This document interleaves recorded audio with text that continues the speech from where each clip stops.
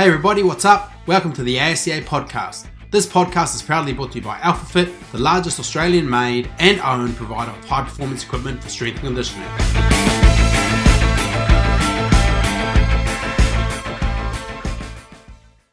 Hey guys, welcome back to the ASCA podcast. I'm your host, Joseph Coyne, and this is episode 107.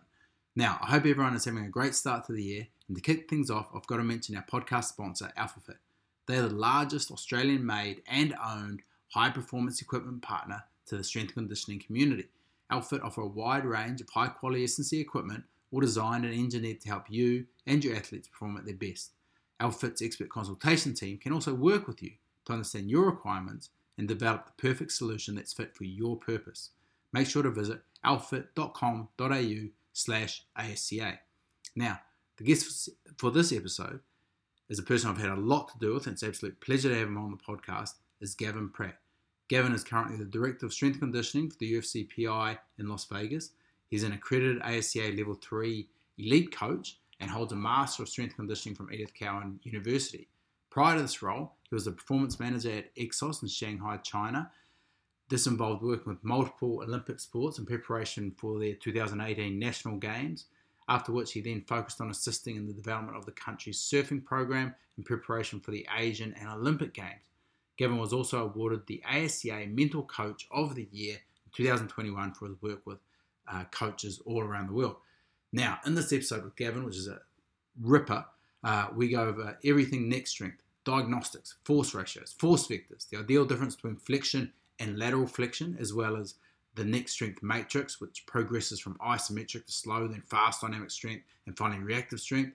We also chat on other assessments the UFC PI uses with fighters and the benefits of athlete feedback on improving practice as S&C coaches. So there's a heap of relevancy in this episode for anybody that works with athletes that have to absorb head impacts. Or any other football codes, think snowboarding, skiing with large falls. All of this is relevant to you, and there's also a lot you could take from this, in fact, and apply it to other joints in the body and how to approach testing and implementing exercise interventions. So, look, without further ado, let's hit the play button on this interview and rip into the podcast.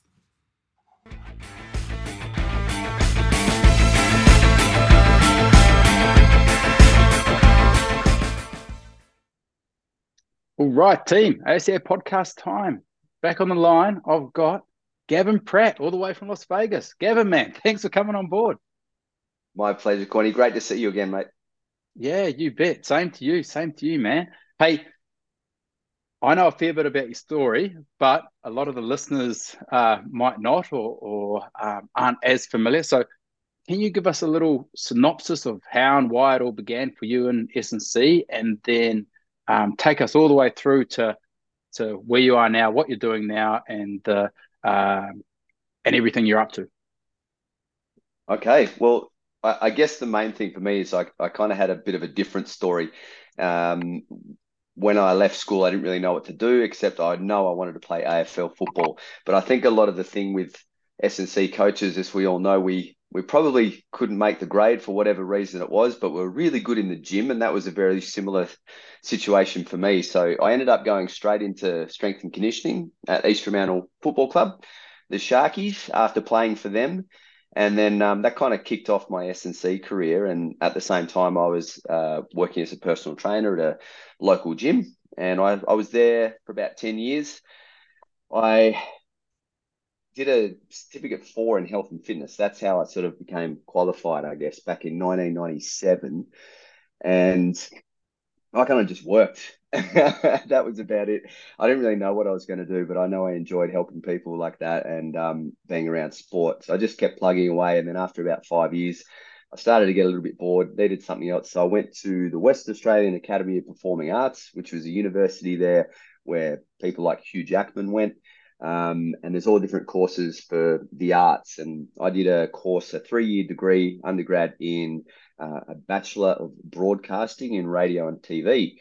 And as soon as I finished that, I went into TV presenting as a side gig alongside my personal training business. So for the next 10 years, from WA to the Gold Coast, I would actually be working on television as well as coaching people. When I moved to the Gold Coast, obviously found you, and I started working alongside you, mate, which was a fantastic few years. And during that time, I was doing my master's with Edith Cowan University in strength and conditioning. So it was a really cool little mix that I had going on, still doing the TV stuff. And then I guess to cut it short, I just got an email before Christmas one year from EXOS, the American company. They'd actually offered Selwyn Griffith, who's at the Melbourne Footy Club, a gig, and he just started working at Brisbane. And so he said, no, I've got my dream job working in football, but I do know a guy. And so these guys actually emailed me out of the blue. Didn't go for the job or anything, and said, basically, do you want to come to China? So that was a fairly big decision in my life. I had my own business at that stage. I was obviously on the Gold Coast surfing pretty much most days when there were waves, and that was pretty exciting for me. And so to actually uproot that and go across to a place I knew nothing about was fairly scary. And I liked that. So we're in. My wife and I, Hannah, were in, and we ended up going over there working for 18 months, preparing for the Chinese National Games, which is the biggest tournament outside of the Olympics, basically, in terms of participants.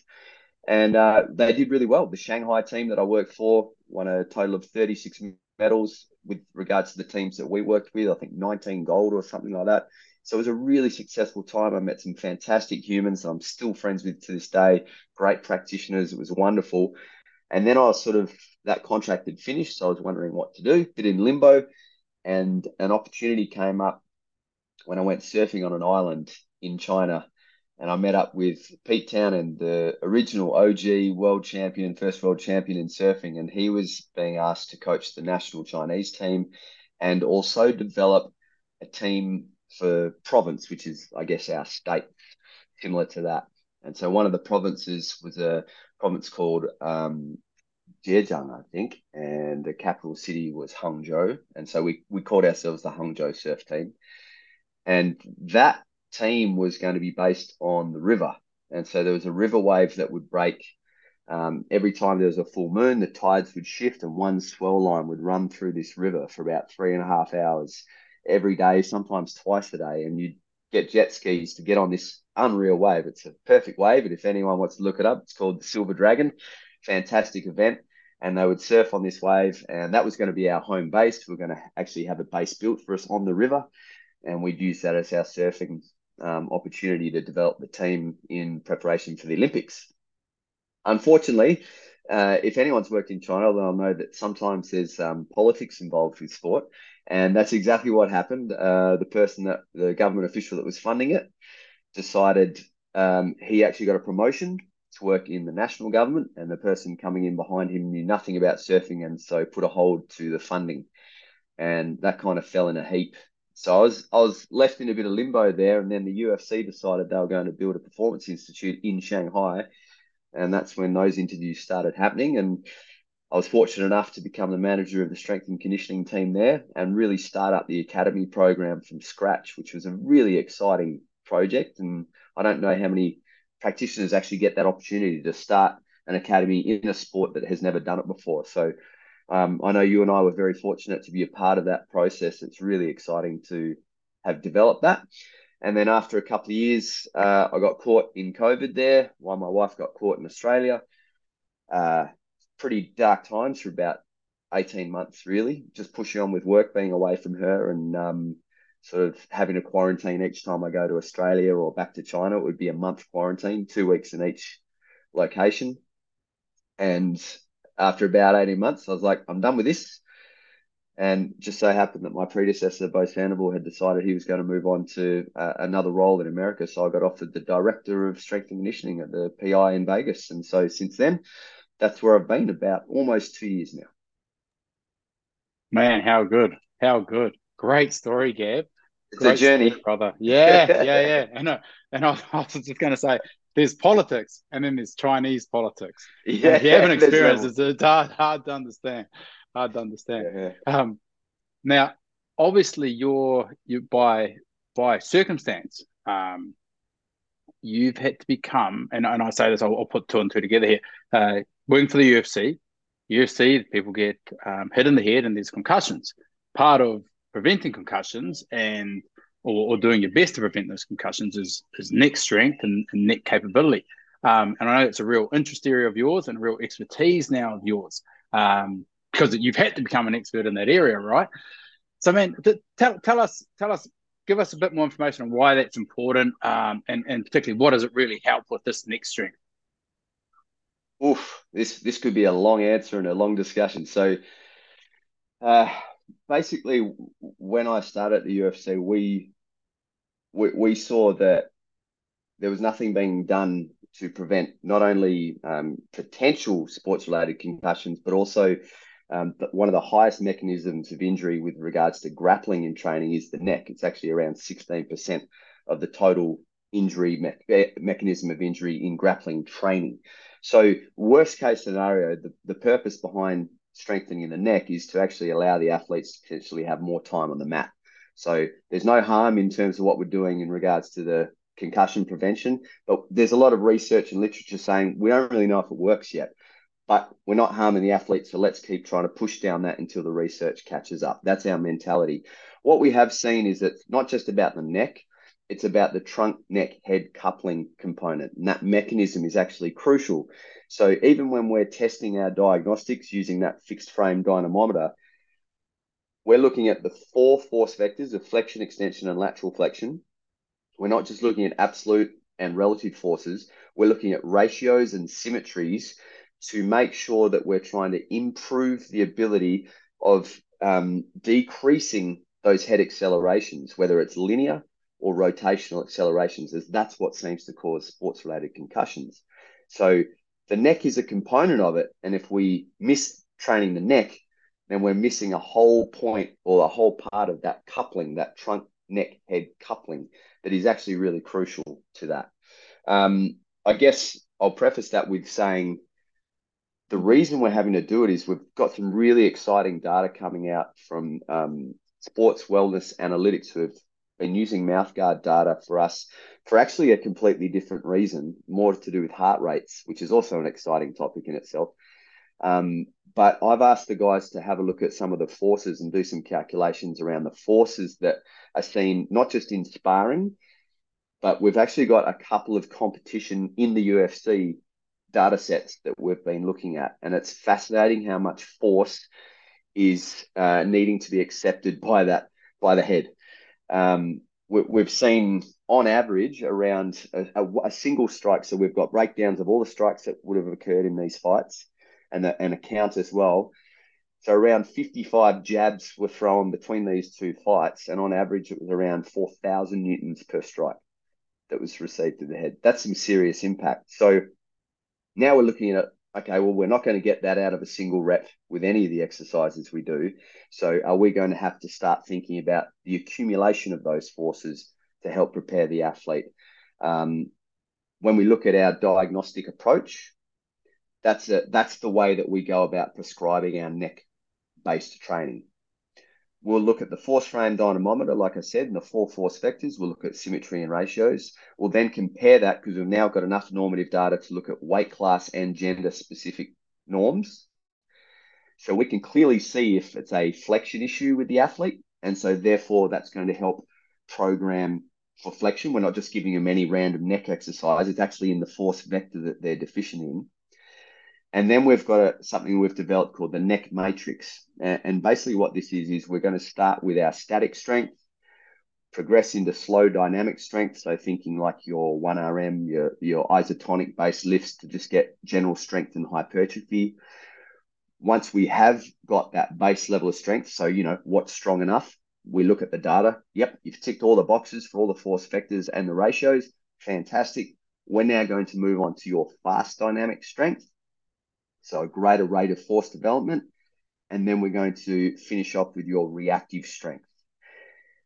The reason we're doing this is in the literature, we've seen some studies that have shown when it comes to stabilization of the head, and this is with soccer, it was found that men could actually stabilize their head better to a greater degree than females, but females were able to activate their SCMs faster and at a greater percentage of maximal voluntary contraction than the males.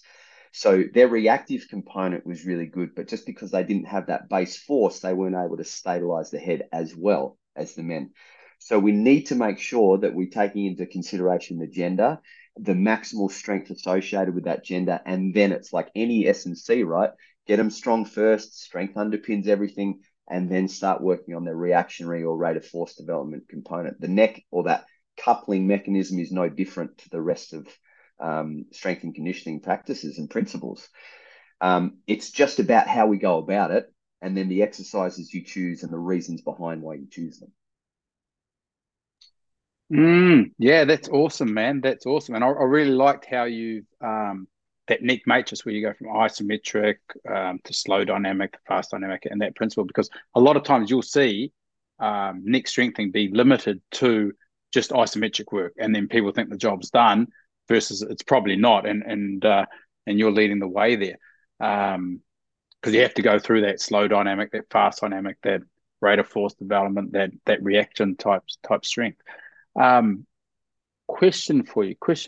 How do you set up your test for the neck? This is what the listeners will want to know. How do you set it up for those 4 force vectors you're looking at, the flexion, extension, lateral flexion left, lateral flexion right?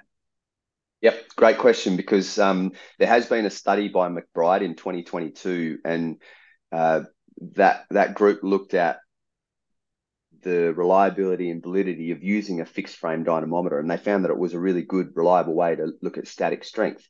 What a lot of the professionals, I guess, are suggesting is a quadruped position, and we tried that in Shanghai. And what we found was, classic athlete, if you're not cheating, you're not trying.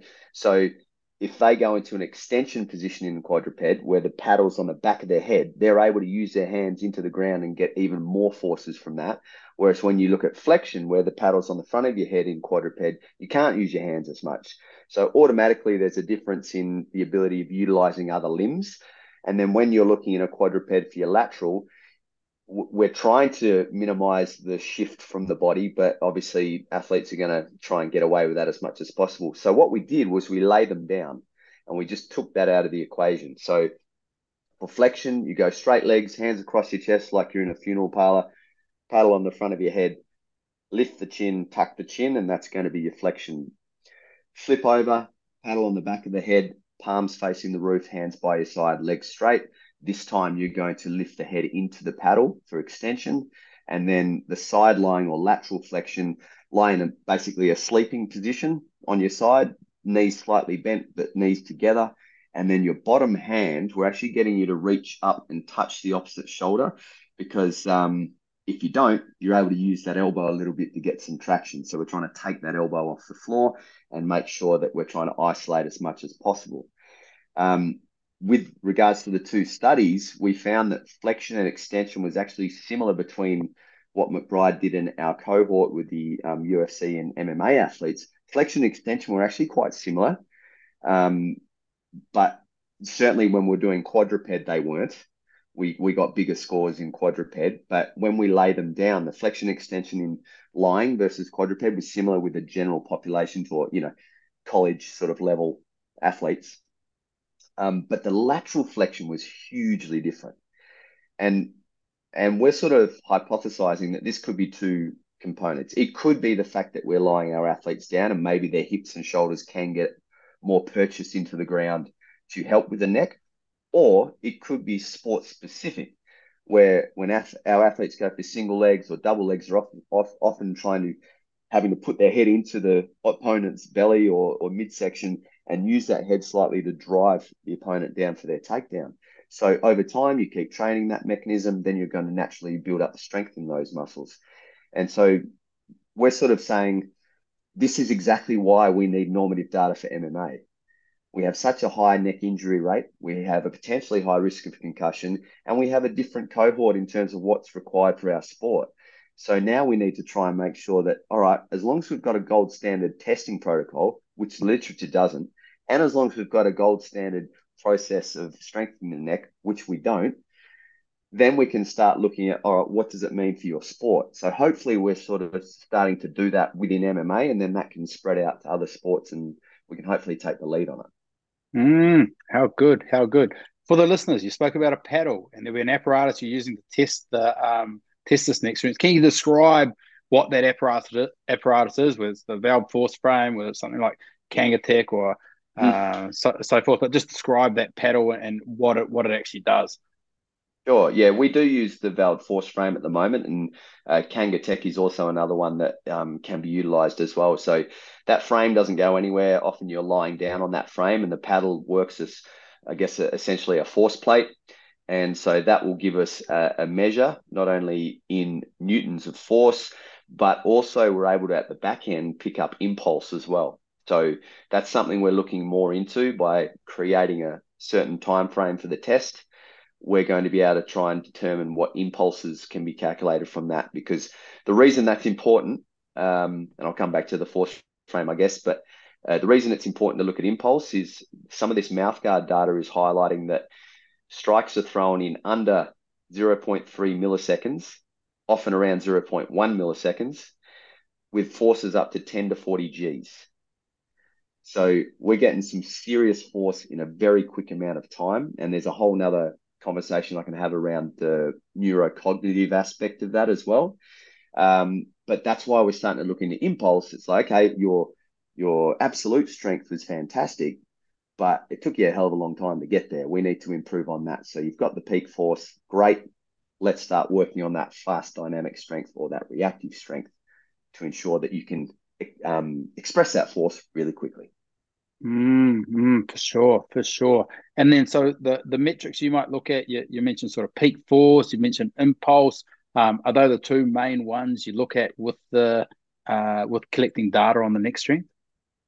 From a output perspective, yes, and then from a I guess not just a symmetry perspective. If you're left and right asymmetrical, obviously you want that, but then there's other ratios as well. So flexion to extension ratio, in the literature, it's saying that if your flexion is 0.6 to 1 extension, you're at higher risk of concussion. And then in the literature, it's also saying that your flexion to lateral flexion should be 1 to 1. What we found in our athletic cohort is it's actually 0.8 flexion to 1 extension is what we're after, and 0.8 flexion to 1 in lateral flexion as well, because those lateral flexors are much stronger in our cohort. So just by doing lots of testing on all our athletes of all different weight classes, we've actually started to accumulate our own data for our sport, and I think that's super exciting for us. But at the moment, that's sort of what we're looking at predominantly. Yeah, awesome. And then what type level of or amount of, say, peak force might you be looking at, just to give the listeners a ballpark number if they want to go out there and do this themselves? Yeah, sure. So for flexion, we'd probably be looking at between 200 and 250 being quite good. Often we're seeing around 170 to 200 for flexion.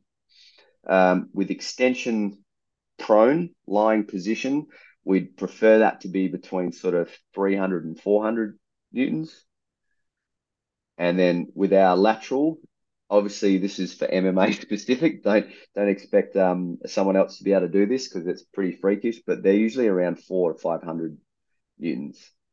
But again, I've had an athlete who he went for a DAS in the competition. So he got around the opponent's neck and then wanted to roll underneath and bring them with him, but the opponent didn't move, and so his head kind of got stuck, and his body went.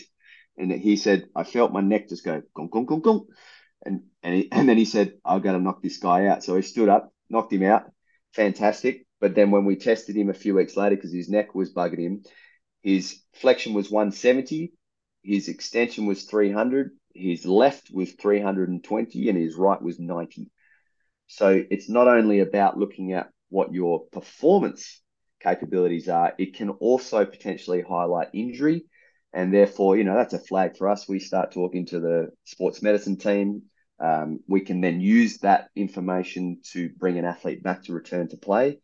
And next step for us is sort of potentially, now we have baselines, looking at concussion, return to plays with the neurocognitive aspect as well.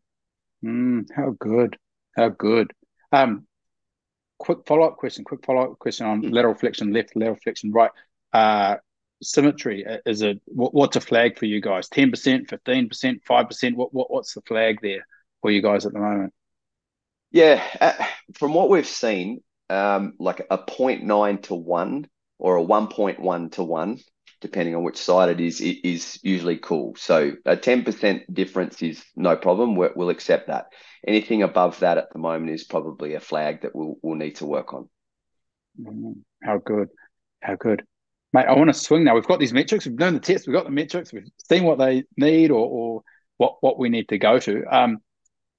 This progressive exercise prescription, your neck matrix. Can you give us maybe some practical examples of say an exercise you might use in that isometric stage, an exercise you might then bring the athlete to next, in the slow dynamic, then fast dynamic, then the rate of force or reactionary? Yeah, you bet. So if we start off with just the general return to training or general preparation within MMA, just the start of it, we've tested them and their strength is below where we need it to be, below the average for their weight class. Then strength is obviously the focus. We'll start at the beginning, static stretch. So let's work through a flexion issue. If the person's got flexion, and we're going to focus on that. So we might get them once or twice a week. To preface the programming, we have something called an MMA warm-up, which is movement, mobilisation, and activation. We might throw the exercise in that activation section, so maybe with some low amplitude plyos, and then sort of work through a little circuit, get their heart rate up, and then put the neck within that. Or we might use it within the main lifts. So often we're dealing with type A personalities that hate resting. So if we've got them doing two major lifts, maybe an upper push, lower pull, we'll add the neck as the third part of that giant set to almost rest those major muscle groups, but they know that they're not resting. It's like an active rest, but it's an opportunity to get after that neck specific strength.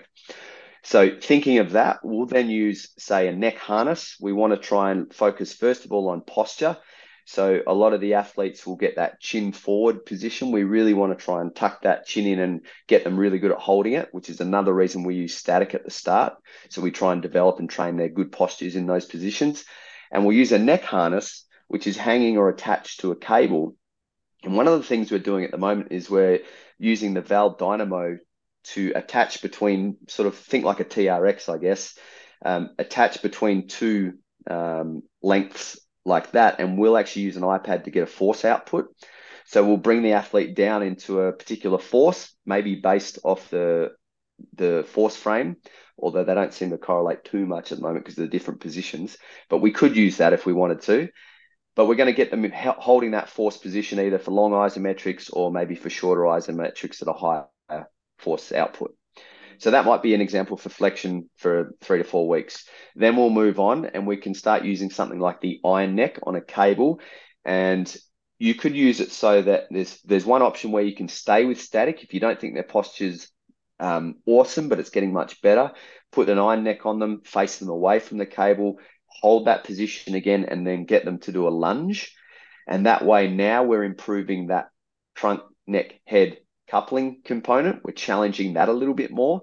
So it's still static strength, but a little bit more challenging to that coupling mechanism. So that would be a static one. In terms of a slow dynamic strength, you can use manual. So if you're supine and the head is back, you can basically use a clinch on the front of the head from behind the athlete and get them to force against yourself. That's a good one.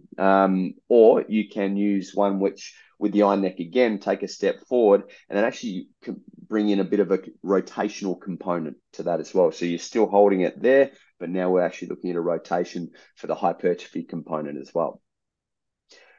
Then when we go to fast dynamic strength, this is where we can get really creative. So this is where you might use a band. And one that we've done is you slip the cross, shoot for a double, slip the jab. That's 1 rep. You can do between 5 to 8 reps of that. So really it's just that end tension, that on-off oscillatory mechanism, I guess.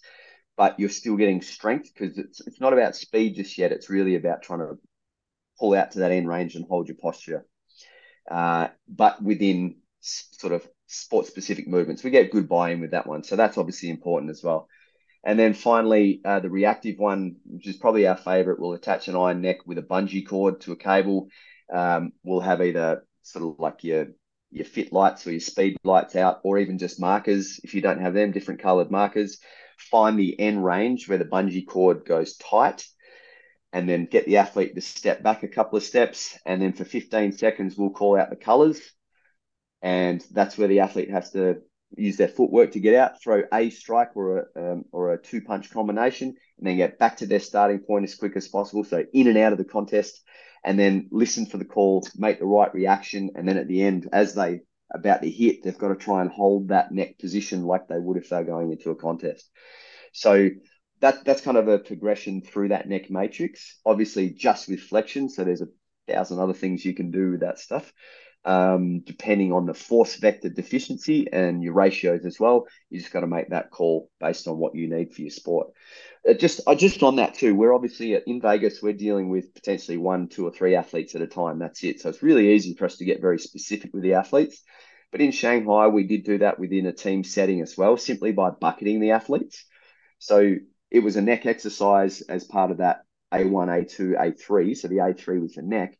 And then I just programmed for whatever that person's deficiency was, and that's where they went off to. So camp phase, camp status is obviously a big thing, simple to complex based on their training age and ability to maintain posture. Force vectors is another component. And then all of a sudden you might only have 2 iron necks, but you've got 2 bands. You've got 2 other lighter bands for maybe push up, shoulder tap with the band around your neck for lateral flexion strength. So you can start, you don't need to just use an iron neck or just use bands. You can get really creative if you bucket it. Mm-hmm. How good. And for the listeners, while we're talking, Gav is like, we're slip, cross. He's got the head movements going on. I'm there, mate. He's right into it. There. I'm feeling it. Yeah. For sure. And I really like the idea of using the say dynamo just as a raw measure of strength. And for listeners too, the alternatives might be a strain gauge from Bunnings or something like that. You could set up something pretty similar to that, and I'd imagine trunk, neck, head coupling. You mentioned the lunge, and I've seen you work lunging forward, lunging backwards, different things. Do you do any other? Are there any other things that you might use for that component, that trunk, neck, head? Besides a lunge, or other exercises or patterns that you really like? Yeah, absolutely. One of the things we're doing at the moment is putting them into tall kneeling position with rotation. So by taking the feet and the knees out of the equation, the next step up are the hips and the trunk that have to stabilize the body. So we're not giving the athlete the ability to dig their feet into the floor and use that as a stabilizing mechanism. We're trying to challenge the trunk more. Another thing that's helping us do that, actually, even when we're standing, is we've just started to utilize the EXOFLY flywheel. So put on a harness and start ripping that thing out. And obviously that's going to rip you back even harder. And so we can get really cool data sets on that as well. So we're actually utilizing torque for the rotational movements. And as an example, a single strike might average around 90 Newton meters a second, I guess. And so what we're trying to do, what we've seen at the moment, is 1 rep on the EXOFLY can get us around 50. So again, it's an accumulation piece, but that really challenges that trunk neck head coupling because it rips you back and you can't move your shoulders too much. That's the goal. Is obviously we don't mind that the body is moving around too much, but we're trying to limit that to keep that stability component. That's the whole point. We've got to brace for that impact. And so another one might be putting a neck harness or even an iron neck on, attaching a band to it and doing the oscillation movement while sitting. Because when you see that, what you don't know when you're going to get pulled. So it's that reactionary component. And then you want to try and relax. As soon as you've gone tense, you want to relax and wait for the next one. And so you just happen to get pulled off position. So it does actually naturally help that trunk neck head coupling as well. Yeah, that's cool. That's really cool. I wanted to ask you about, you've talked about, hey, these strikes, and maybe it was 4,000 newtons previously you mentioned, and then you had like 90 newton meters of torque in the strikes, and then kind of reverse engineering that, or maybe that's worst case scenario and then how do you decide what type of stimulus you need to build up to in the weight room. Say you've gotten up to 50 Newton meters on the extra fly. How do you then build that up to, or what's the goal with getting closer and closer to say that 90 Newton meters or that 4,000 Newtons that the kids will actually be absorbing in the fight? Yeah, it's a great question, mate. And it's probably one that's our current question to ourselves at the moment. So this is about the freshest part of our neck training is right now. We've got this data maybe a couple of weeks ago. So it's a really exciting time for us to start playing around with it. And we're really in the bare bones of that answer at the moment. And so even the way that we're trying to do it now is if we've got them twice a week, we're probably needing to accumulate at least that number of average forces across the fight. And we don't have huge amounts of data to do this. The more data we get, the better this information is going to be. But at the moment, we'd say we're probably going to try and accumulate it within the week. And if we can, depending on what that athlete's like, we've got athletes whose necks are, I would say, simply outstanding. I can't believe how much load they can lift with their neck. It's quite kind of amazing. So with athletes like that, we probably could get them done in a session just within 3 sets. We'd be able to accumulate that and then some with those athletes. But then there's others where if you tried to do that, you'd give them a headache for the rest of the day and probably the next day too. So I guess it's just meeting them where they're at and then also deciding, well, is that what we need to do now, or do we save that for the slow dynamic strength component of our neck matrix? Static, we develop that base strength and that posture. Slow dynamic strength, all right, now we've got to start accumulating those loads. Then in fast dynamic strength, we've still got to keep those loads, but now the expression of that improves in its speed and velocity. And then at the reactive components, like, well, let's see if we can put it all together. Yeah, that's great. That's great. And I actually, referencing back to your comment about the fighter who was trying a dart and then got stuck on his head and went pop, pop, pop, pop. Anybody that's grappled has probably experienced that. And then also, I know for myself, definitely. And then also in combat sports, man, the neck strength of the guys is phenomenal compared to other sports. Absolutely phenomenal. Phenomenal. So your comment about, hey, we could probably get that in 3 sets with some people. I totally see that. Really simple. Yeah.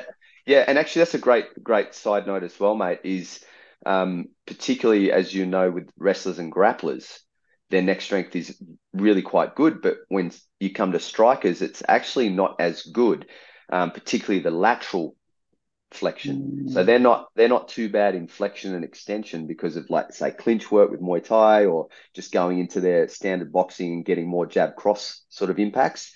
Their flexion extension or that linear acceptance of force is somewhat better, but their lateral is usually not so good. So that's another consideration as well. What's your stylistic background? You got to consider that too. That makes sense. Hey, application to other sports. You said UFC obviously leading the way. It's a combat sport, massive application to mixed martial arts. How do you see neck strength and this type of profiling playing out in other sports? But funnily enough, I had a great discussion with Professor or Dr. Kerry Peake, who's in Sydney, and she's fantastic in this area and has been involved with it a lot longer than I have. And we had a great discussion about it, saying that the 10 to 40 G forces that we see in a strike for MMA is actually similar in a soccer header. So, like, now we're looking at junior sport receiving these head impacts from a soccer ball. What are we going to do? Like, soccer's not adverse to it. In fact, it's a really high concussion rate in particularly female soccer for that reason. So I think soccer, football, those types of sports, rugby, AFL, there's such a concern around CTE. We don't know how much neck strength or that coupling can improve that, but we know that volume and strength of hits is a real key influencer of CTE. So you accumulate that, they term it lifetime of force. You're accumulating those forces over your sporting career, you're increasing the chances of getting CTE. So for me, any time your head's got the potential to receive an impact, that's a sport that should be doing this. And I know we're not there yet, and I know a lot of research is saying we're not there yet, but I think it's one of those areas where we have to keep trying and let research catch up to us. And hopefully in the meantime, we're preventing some of these issues. We shouldn't just stop, right? Like it's probably one of the most serious injuries you can get. So don't just stop and wait for research. Like, let's go do something about it. Worst case scenario, we prevent neck injuries and they can train more. Fantastic.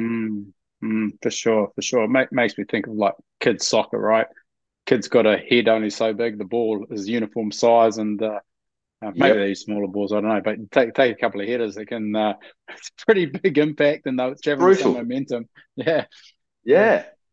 And particularly for corner kicks, that's where the 10 to 40 Gs come in, and then obviously throw-ins are a little bit less. But yeah, that's exactly what she was saying.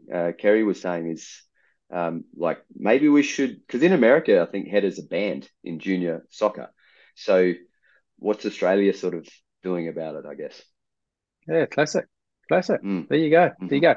Hey, so obviously your role at the UFC is not just, hey, let's get the neck strong. You've got to take care of other stuff as well, man.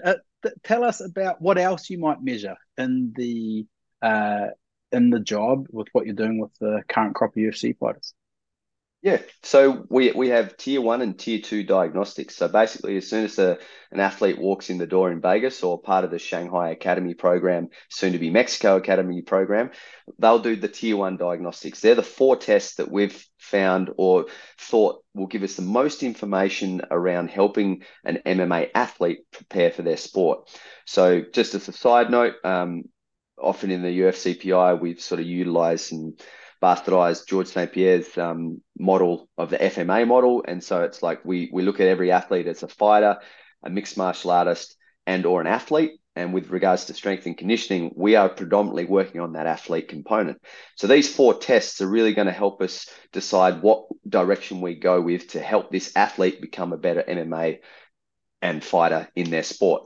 So first one we do is isometric mid-thigh pull. So we're looking at peak force, we're looking at rate of force development or time at peak force at particular time frames. So we've switched between 150 milliseconds and 200 milliseconds. That could potentially go even faster now that we know this data about how fast a strike is thrown, but that's TBD. So that looks at our maximal strength. We then do a full loaded counter movement jump profile. So we'll go 0, 20, 30, 40, 50, and 60% for males of body weight. And then 0, 20, 30, 40, 50 for females, because we found that between 50 and 60, there just wasn't enough change to make a difference. And we'll look at things like power, output, and then look at the force velocity loading profiles from that and start helping our decision-making there. We've also just switched to a jammer punch test, loaded diagnostic for the upper body as well, which was created by our sports scientist, Brett Grelle, here in Vegas. And so we're using the jammer arms on the right and the left side with different loads, 10, 20, and 30% body weight. And we're using the GymAware to calculate those velocities and get a load velocity profile on the athletes for the upper body. And then finally, we add that neck testing into it. So that's the tier 1 diagnostics. That gives us a really good bunch of information, and that just takes an hour with one athlete to do all of that. So it's pretty straightforward. The tier 2 diagnostics are basically up to the coach. What's going to help your program? So we kind of have an endless list there, but the main ones we're looking at are your slow dynamic strength lifts. And there's a reason for it. So basically, the 4 main lifts we use are a chin-up, loaded chin-up, a bench press, they're your upper body tests, a trap bar deadlift, and a safety bar box squat. The reason we use safety bar is a lot of our cohort population can't put a bar on their back because their shoulders are so bad. So the safety bar is a much easier across the board. No one's going to have a problem with that. And the box squat is often we don't need the full range. Often we also have had athletes in the UFC who have never done resistance training before. So fascinating sport from that perspective. They don't get the options of a lot of Australian sports where they get brought up in S&C. So the box squat limits that movement, gives us a range, and then that also gives us the lower body strength. So long story long, from that, we can actually use that to determine what the athlete needs in terms of our phenomenology. So if the athlete reaches a absolute or relative strength that is deemed strong enough in their weight class, which we have the normative data for, then their static strength, tick. Now we go to the slow dynamic strength, and we need an upper body lift and a lower body lift, one of each, to be ticked in terms of normative data, which we also have now on the slow dynamic strength lifts, which is really exciting. And if they can tick an upper body, a lower body, and a static isometric mid-thigh pull and be above the average for their weight class, we will deem them strong enough. That's when the load velocity profiles will actually make a difference and can be applied into their training. Before that, doesn't matter. Strength is the focus. We've got to get them strong enough. The reason that works really well is because in the academy system, our athletes aren't in the UFC, not because they're not strong enough or fit enough. It's probably because they're not good enough just yet. They're young kids and they're learning the craft. So what we've done is through those tests, if we deem them to be strong enough, we have then a conversation with the head coach, Dean Amasinger, and say, hey, this athlete X has tested to be strong enough both statically and slow dynamically. Do you think we could get away with just doing 2 S&C sessions a week and you take him upstairs for 1 extra technical training session? Because that's what he needs more of. Because at the moment, from our point of view, he's strong enough, so we're good. And then in the 2 sessions we've got him, we can definitely maintain or at least try and improve that capacity, because now we'll be looking at a phenomenology-based approach, right? Where your deficits, let's work on probably your power or your velocity end of the spectrum if you're considered strong enough. And so we're going to start developing that. We need that 2 times a week. Go upstairs, do more of your skills training, become a better fighter, because ultimately that's what matters, not S&C as much. And that's been the systematic approach that we've brought into the academy program. But we also kind of use it here, except we don't have the ability to take away training or add training because the coaches are outside of the PI here in Vegas. For sure. Hey, for the listeners, can you explain the jammer and how that's set up on the racks and that type of thing?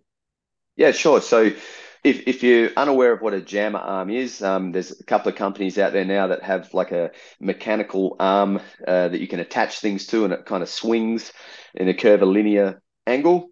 And you can use that for all sorts of stuff like snatches overhead or bench throws, things like that.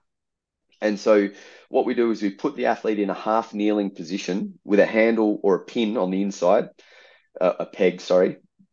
Depends on the percentage, but I'll get to that. But basically, you're going to be in a half kneeling position. So let's say we're testing your right arm. You're going to hold the handle on the jammer arm with your right hand. That means your left knee will be forward and your left hand will be slung on the inside of your thigh.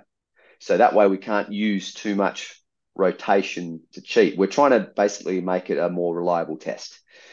From there, you take the jammer arm forward a little bit, so you take the weight of the jammer arm. We then set up the GymAware on that jammer arm as well.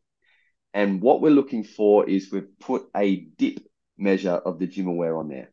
So they can't dip 0.2 meters. If they dip backwards and throw, it means they use too much of the counter movement. And so that's another way that we've been able to make this test a reliable movement. So then we'll use 10%, which is often just one of the pegs that you can put in there. It's about 2 kilos plus the jammer arm. And then you get a handle plus weight, and it goes up from there. So I think, sorry, my bad. The peg is 0%, and then you go 10, 20, 30 with the handle. And then you do it on the other side. And so you can get a really nice sort of linear trend line, and you can sort of see when it's compared to the average of, at the moment, the UFC, because we haven't got heaps of data on weight classes yet. You can see where they are. So whether their outputs are above or below the average or the mean, or do they drop at particular loads? If they drop at 30% more than others, then maybe it's a strength component, fast dynamic strength component that we're looking at. But again, if they don't prove to be strong enough, then don't worry about using that data. Let's just get them strong. But at least we know. We've tested it, so we know. We know exactly what we've got to attack.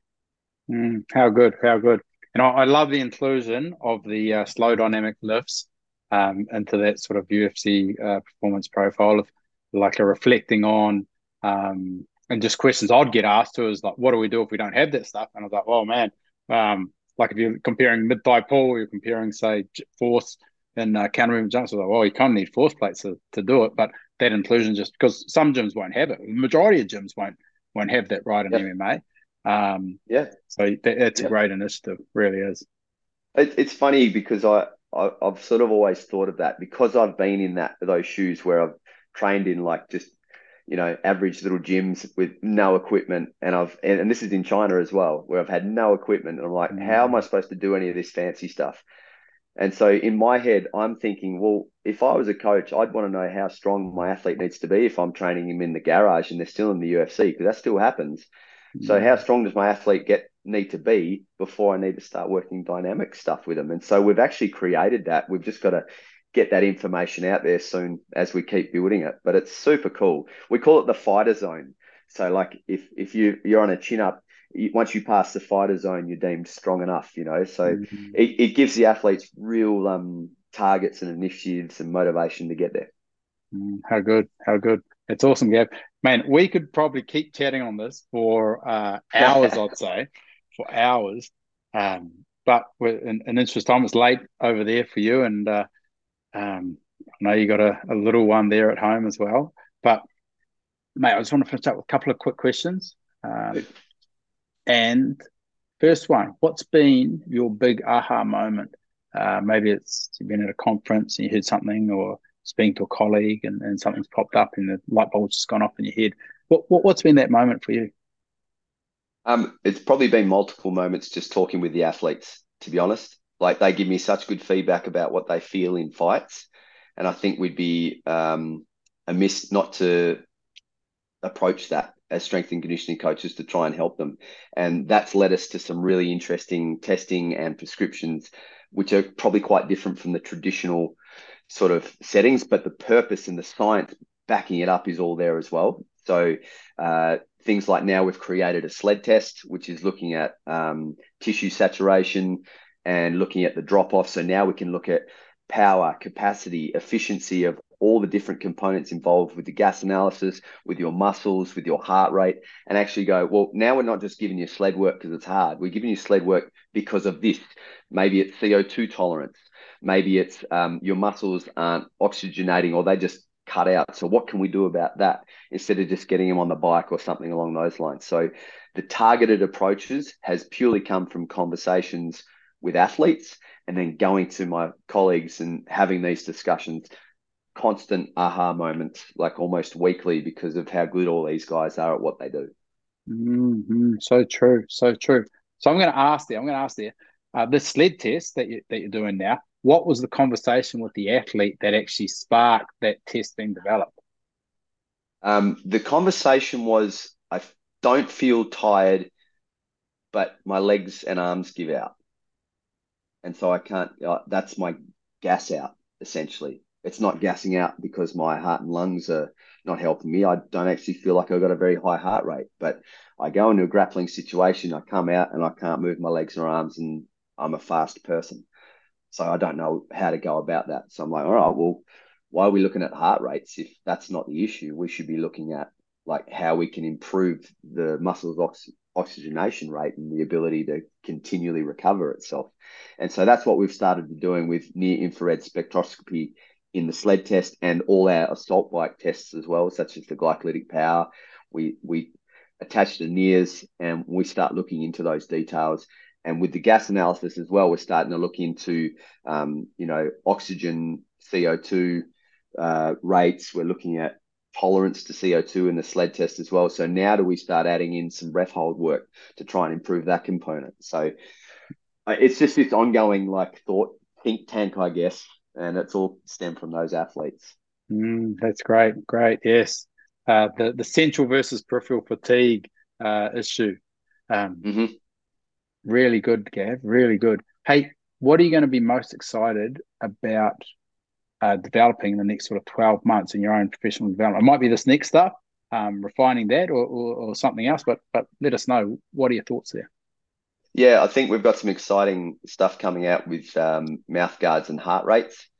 That's going to be super cool because if we can start looking at training load based on heart rates and hits at the same time, now we can start helping MMA coaches structure their training loads. And that's just been the biggest headache for MMA because wearing heart rate monitors while you're grappling is not the easiest thing to do. So if we can put it in a mouth guard and use the capillaries to measure the heart rate, then that's probably the most exciting piece that we've got going on at the moment, with potential. And then obviously just creating data sets for the people out there that are interested in MMA and want to know how to help an MMA fighter. I think that's super cool.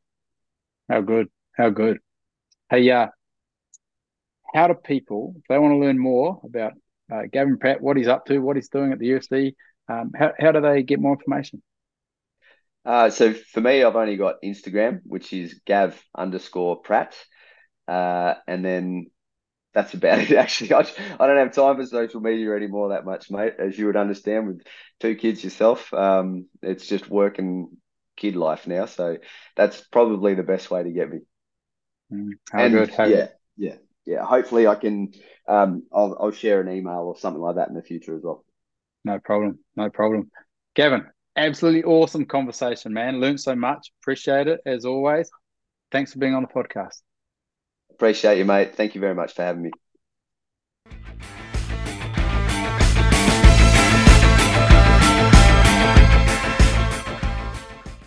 Okay, before we all ride off into the sunset today, we've got to give some thanks again to our partners at AlphaFit for supporting this show and the strength conditioning community. Make sure you visit alphafit.com.au/ASCA. And look, that's another one of our episodes complete. I hope everyone has had a great start to this year, as mentioned at the start. And until our next one, I'm Joseph Coyne, and this is the ASCA Podcast.